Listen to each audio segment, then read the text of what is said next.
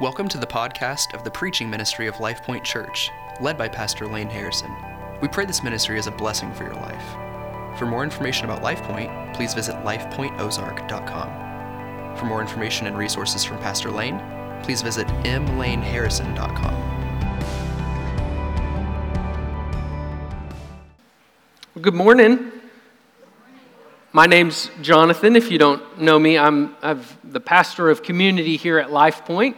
So 2 weeks in a row, so buckle up. We're going for it, right? It's a joy to be here, and I pray that the Spirit would work mightily in all of our lives this morning. We're going to continue on in our series of the Gospel of Matthew, the Messiah's mission. So if you would, turn with me to Matthew, and we're going to be in chapter 13, and I'll start reading in verse 24. But just as a reminder, last week we saw Jesus' first fully developed parable, the parable of the sower, or as I entitled it, the parable of the soils. And the parable was the beginning of the kingdom parables, right? These 7 parables that teach on the kingdom of heaven, or you could say the kingdom of God. And they are aligning the expectations of the people with the kingdom that Jesus would be establishing. And so they had expectations based on their reading of the prophets. And the parables are Jesus' method for aligning those expectations with the kingdom that he was establishing as the Messiah. Last week we looked at the parable of the sower, and it explained that there would be some who respond very differently to the Messiah's message, to the gospel. The follow-up question to that would be, well, what do we do if there is going to be people who reject the kingdom? What are they going to do?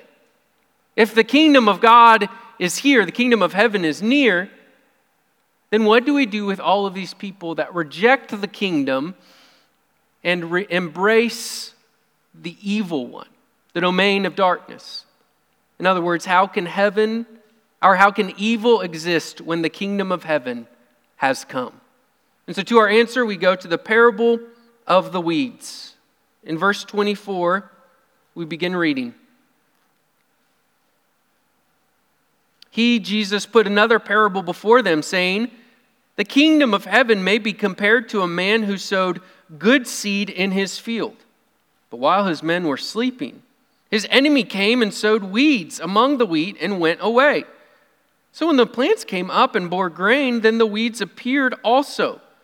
And the servants of the master of the house came and said to him, 'Master, did you not sow good seed in your field? How then does it have weeds?' He said to them, 'An enemy has done this.' So the servant said to him, 'Then do you want us to go and gather them?' But he said, 'No, lest in gathering the weeds you root up the wheat along with them. Let both grow together until the harvest.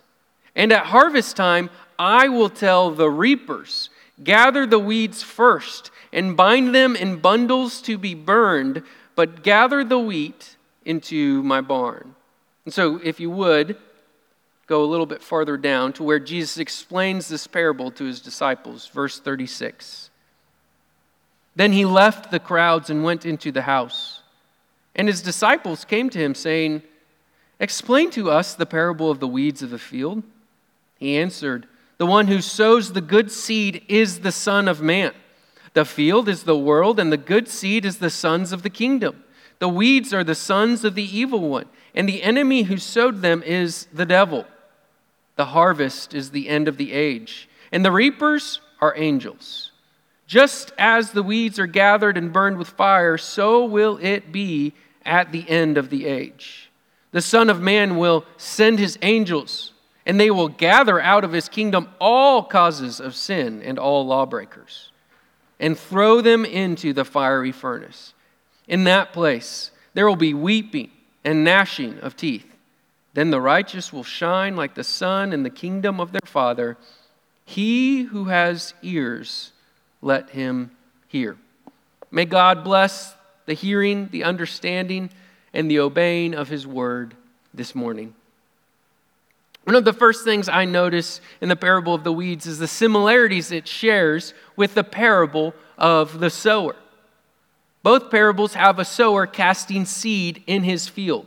They both talk about the seed and the production of the field. We also see that the evil one is mentioned in both parables. Now, there are similarities, but there are many differences as well. In the parable of sower, all the seed is good. But here in the parable of the weeds, there are two types of seed that are sown. And Satan is active in both parables. In the parable of the sower, he snatches the good seed away, right? But here, he intentionally sows weeds. The focus of the story in the parable of the sower is the soils. And this is to correct the expectation that everyone will respond the same way when the Messiah comes and establishes his kingdom. That was a common assumption during this day. In the parable of the weeds, the focus is on adjusting the expectation of his disciples to the reality that the kingdom will be mixed, wheat and weeds. In other words, there will be no perfect kingdom until the final judgment.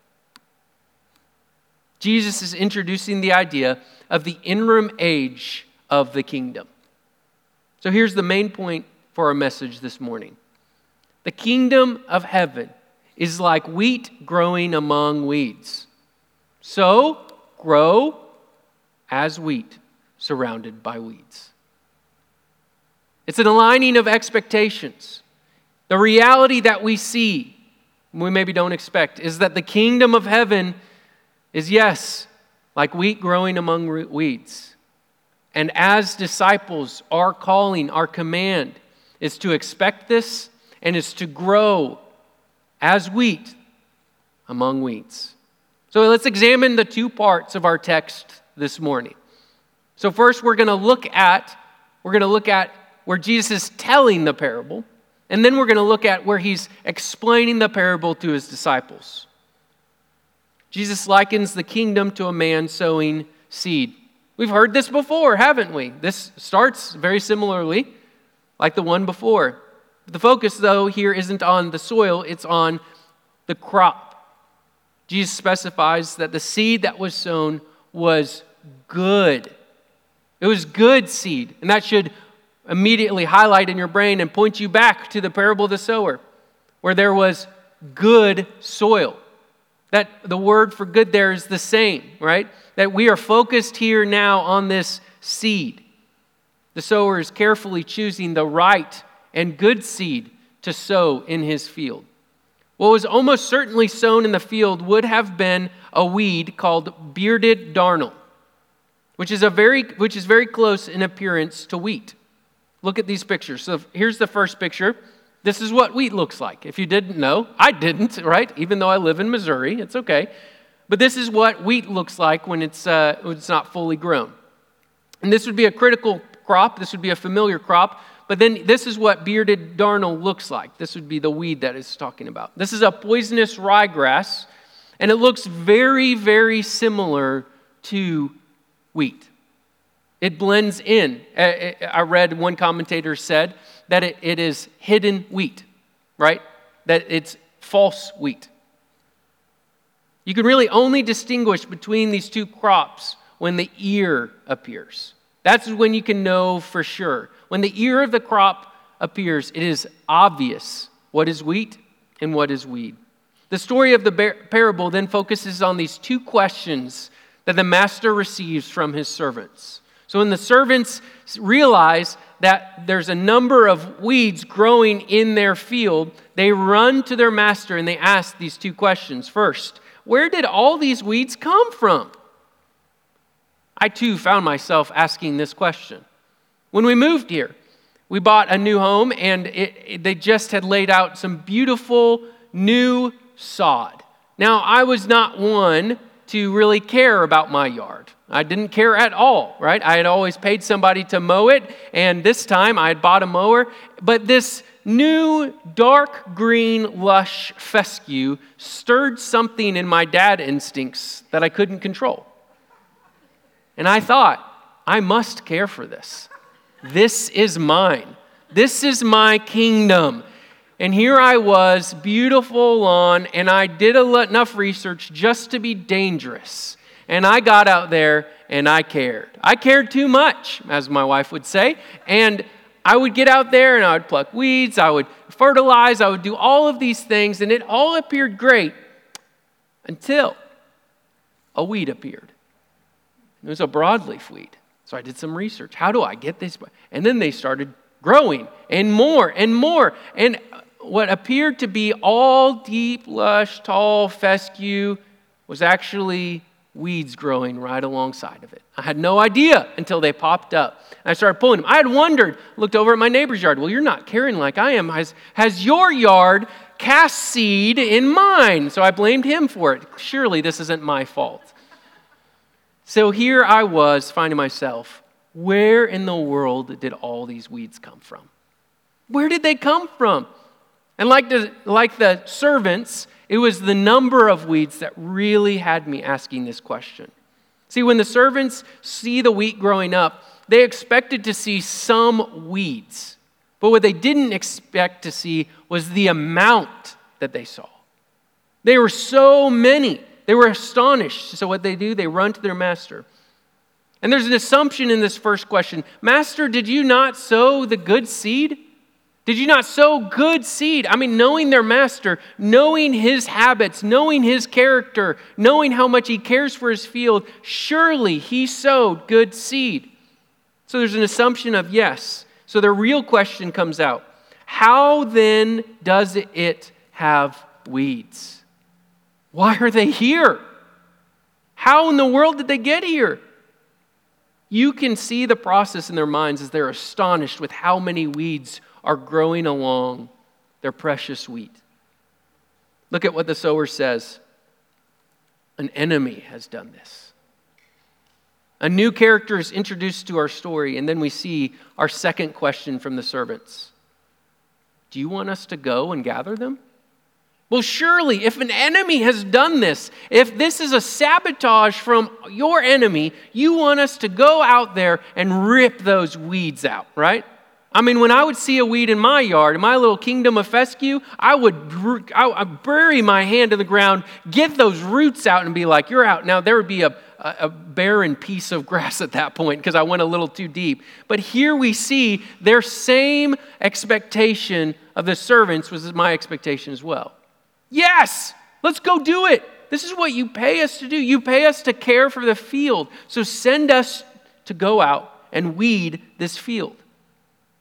If an enemy has come and sabotaged my master's wheat, then the servant must go and remove the weeds. But then we see his response. The master says, no. You didn't expect that, did you? At least I didn't. When I read the story, what? No, go out and weed the field, right? I thought I knew what was happening. Can't you just see these servants disturbed by all these weeds? And then they hear, no, don't go out there. No, don't go and weed the field. I mean, master, this is what you pay us to do. But the master says no. Why?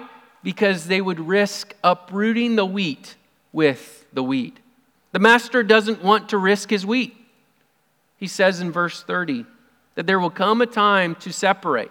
There will come a time to weed the field.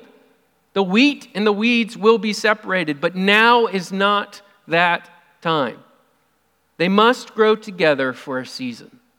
When harvest time comes, the master will send his reapers to separate the crop. His reapers, not his servants.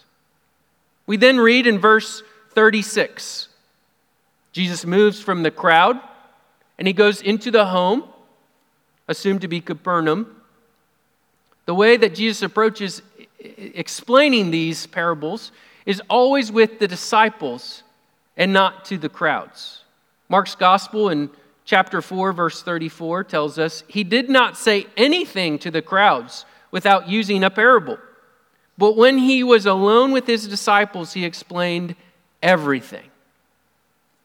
Only a few of Jesus' parables are interpreted or explained for us in the scriptures. But when he does explain them, it's always to his disciples. And this leads us to our first principle. So we're going to see three principles of how to grow as wheat among weeds. How to grow as wheat when you're surrounded by weeds. 3 principles to help that growth. The first, humbly seek the truth of the kingdom of heaven. Jesus' disciples were not different from the crowd because they immediately understood. They were not sitting in the crowd and going, oh yeah, I got this, know it, yep, I've already made the connections, Jesus, on it. They're different from the crowd because they sought the truth. The crowd was disinterested. They were waiting for his next miracle, not to understand his teaching. The disciple, at that moment that they got, approached Jesus in humility and said, you got to help me here, Master. What are you talking about? Help me understand what you're teaching in the parable of the weeds. And then how does Jesus respond? As his disciples struggle to understand, there are times when Jesus says, come on, guys, how long do I have to be with you? But here we don't see that. Gentleness, approachability amidst their humility, patience, and with a very detailed explanation, right? I love this. So if you don't see it, you can assume every message I prepare includes a table. This time, I've just presented it to you. So here's our table for his explanation, because it's incredible. It's a detailed walkthrough of every character, of every event, everything that's going. This is how my brain works. So I was like, ooh, it's already in a table for me. And so here we see Jesus' detailed explanation of what is happening in the parable of the weeds. The sower is the Son of Man. The reapers are angels. Harvested wheat is righteous entering the kingdom of the Father. So the disciples were having a difficult time understanding the parable that Jesus taught the crowd. But in humility, they come to the Messiah. They say, would you help me? Help me understand. Help me understand what you are teaching. See, remember, these parables are intended to correct the expectations they had for the kingdom. They had assumptions that they had made based on the Old Testament prophets of what was going to happen when the Messiah came. And these expectations were correcting, and they were struggling to understand. The disciples had assumed, like John the Baptist did, that when Jesus established his kingdom, he would rid the world of all evil. When their assumptions contradicted what he was saying, they went to him. When they struggled to understand, they went to him. When they doubted what he was saying, they went to him. Each time they go to Jesus. You might be thinking, well, yeah, if the Messiah was sitting beside me in the house, I too would go to him. Like, you're like, okay, dummy, you got it, right? Like, it's the thing we like to play in our mind. When I get to see Jesus, I can't wait to ask him this question, right? There's some anticipation. They're seeking an answer. But friends, what do we do when we too struggle to understand what he's doing? To understand the age we live in, we go to him. How? By seeking the truth in the Word of God.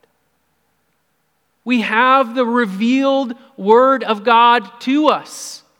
And it is not insufficient. In fact, it says the opposite in 2 Timothy 3. What does it say?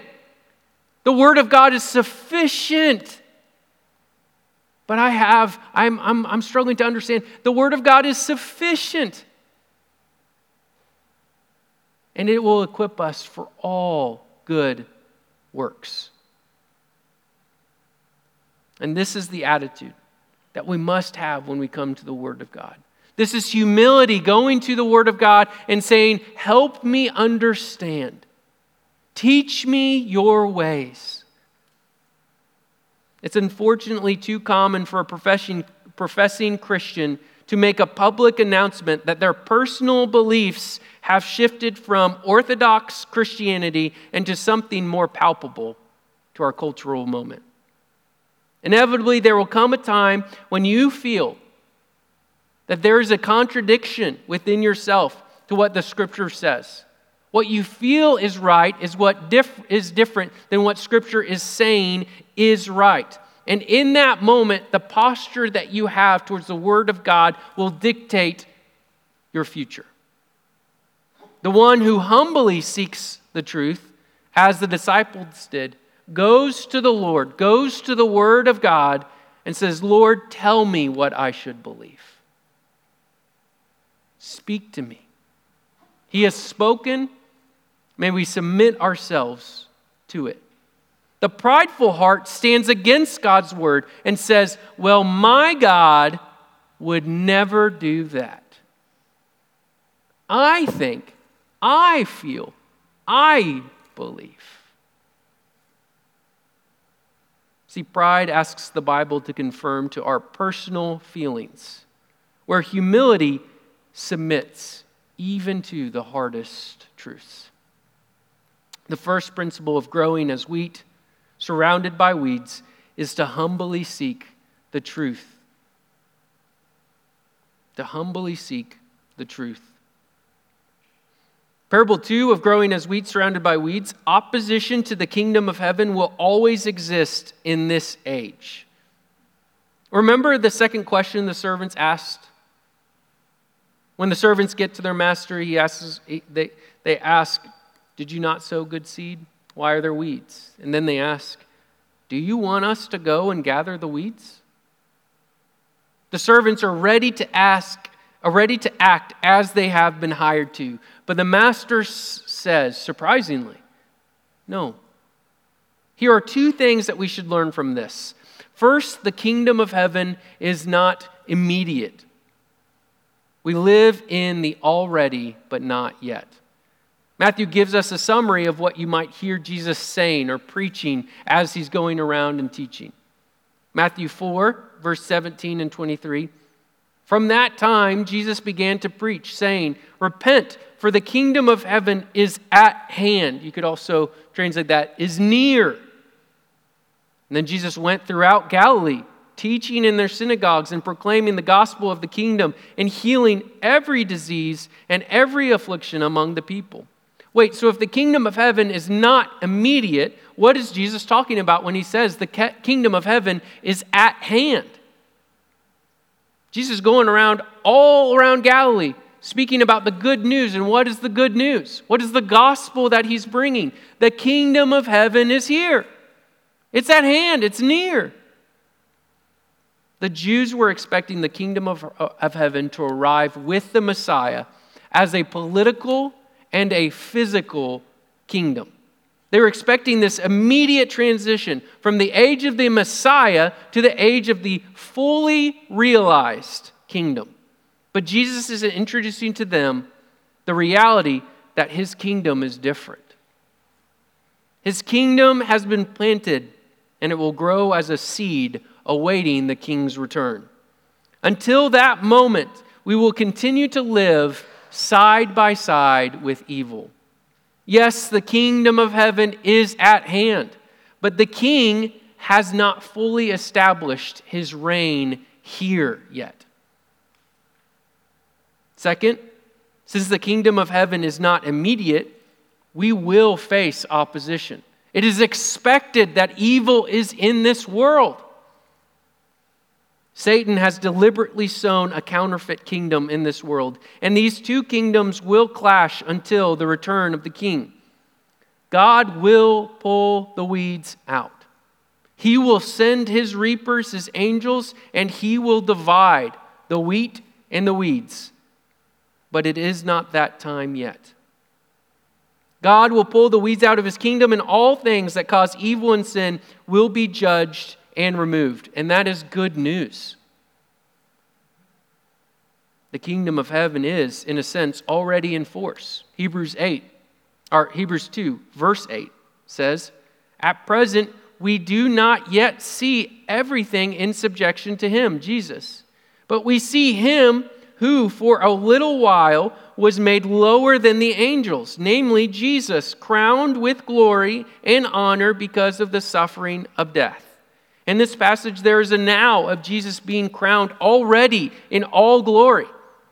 But there is a not yet. is that not everything has been made in subjection to him.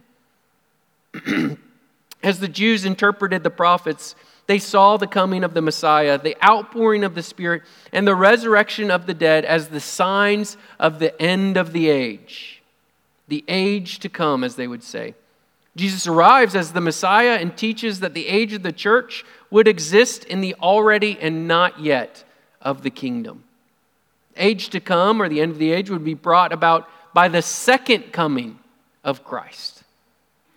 Upon his return, the kingdom would be fully established physically.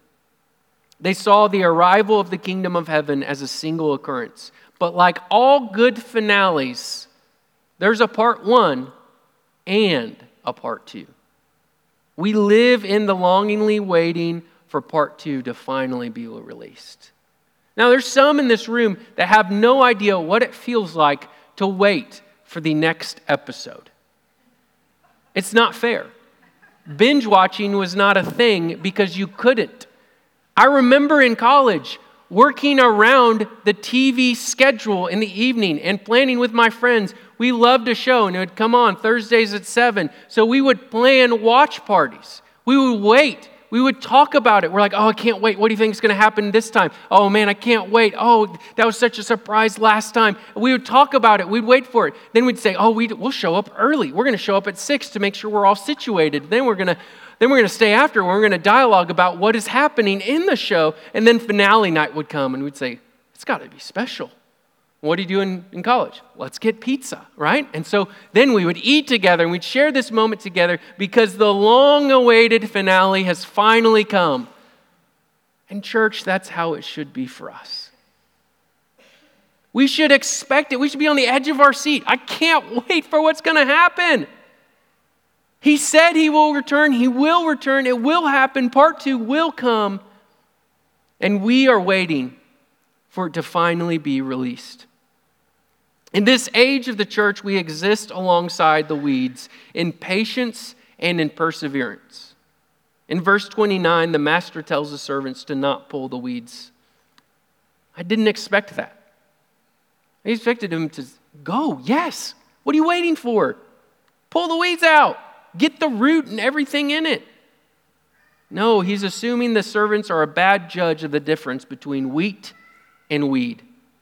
Maybe this tells us a bit about our ability to judge the character of others. So when we ask the question, why doesn't God remove this opposition? Why doesn't God finally rid us of evil? Part of our answer is, He will. It's coming. We're in between. Part one has fully arrived. And it is better than we could have ever expected. But part two is coming. We do not need to wonder why God allows evil. He tells us to expect it in this age. And at times it can seem like there are more weeds than there is wheat, can it? We're flooded with news. And as far as our eyes can see, there are weeds. But we can't miss the wheat for the weeds. For when we are overwhelmed by the evils in our world, we must remind ourselves that the fulfillment of the kingdom is coming because Jesus has already written the end of the story. It doesn't depend on you. It doesn't depend on us. It has been written by Him. And this leads us to our final principle this morning. So the three principles of growing as wheat when we are surrounded by weeds. Principle 1, humbly seek the truth of the kingdom of heaven. Principle 2, opposition to the kingdom will always exist in this age. It's to be expected. And principle 3, the culmination of the kingdom of heaven is certain. I feel like we need to be reminded of this morning. If you need to, if you get distracted when someone reads a large chunk of Scripture, just close your eyes. This is our blessed hope. Revelation 21 says, "Then I saw a new heaven and a new earth, For the first heaven and the first earth had passed away, and the sea was no more. And I saw the holy city, New Jerusalem, coming down out of heaven from God, prepared as a bride adorned for her husband. And I heard a loud voice from the throne saying, Behold, the dwelling place of God is with man. He will dwell with them, and they will be his people, and God himself will be with them as their God.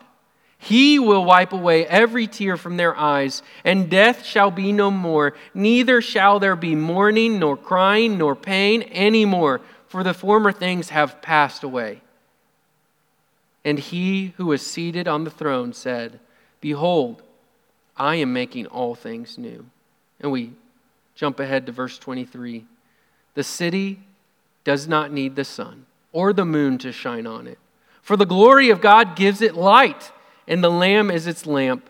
Nothing impure will ever enter it, nor will anyone who does what is shameful or deceitful, but only those whose names are written in the Lamb's book of life. At the end of the age, there will be an end to evil. There will be an end to suffering. There will be an end to sin. God will weed his kingdom, and only those who have trusted in the Lamb of God will be saved. What's the difference between weed and wheat? It's a trusting and professing in the name of Jesus Christ.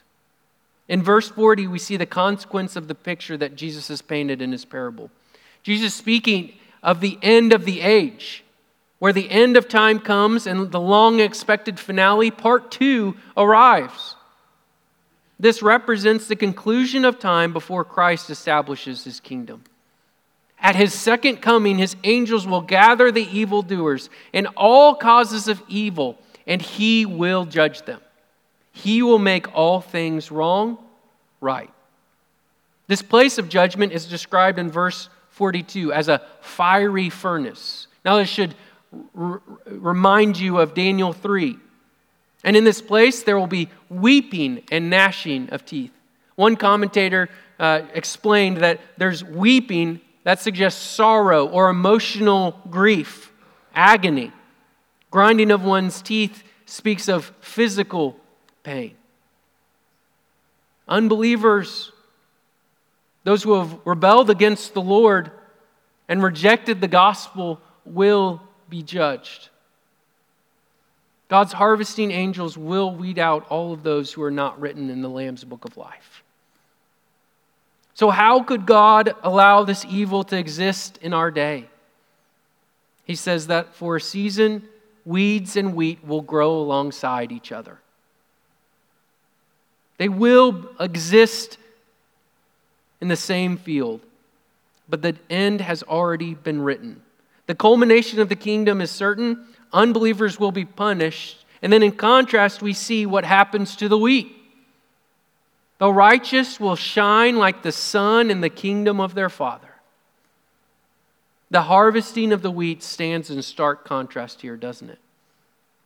These are two very different destinations. It is described as a full enjoyment of the kingdom of their Father.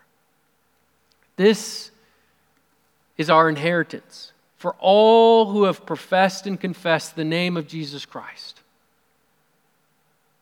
If you have confessed with your mouth and believed in their heart that Jesus is Lord, then you will be saved.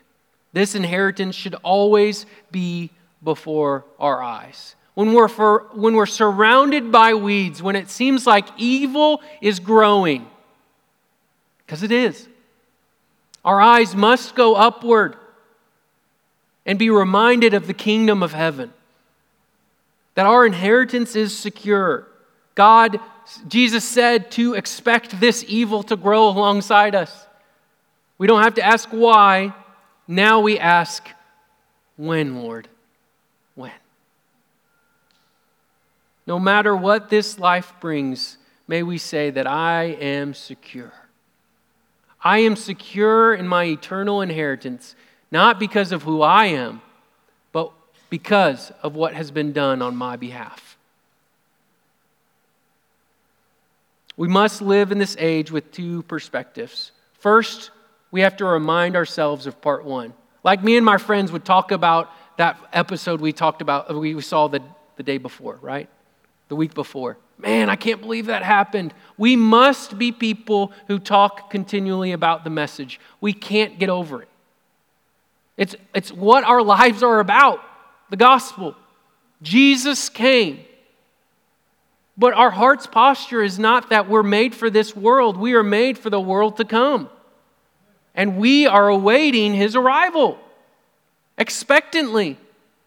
If you can't wait for the next football game or TV show to air and you're just like, that's all I can think about, check your heart. Just like I do. Why do I long and await for the pleasures of this world, but I don't long and await for the kingdom of heaven? Evil will feel like it's overwhelming if our eyes are not set on the kingdom of God. Let me end this morning with a question. What are you living your life in light of? What's the focus of your life? What are your eyes set on? Are you thinking about, man, if I can just be here or do this tomorrow, it'll be good. If I can just do this next week, or if we can plan this or do this, and in 1 year we'll be here, in 5 years we'll be here, that's not long enough. Your eyes must be set on the kingdom of heaven. The kingdom of God is coming, fully realized. And when your eyes are set on that, we can be secure in our eternal inheritance. The kingdom of heaven is like wheat growing among weeds. It's simple. So grow like wheat, even when you're surrounded by weeds. Let's pray.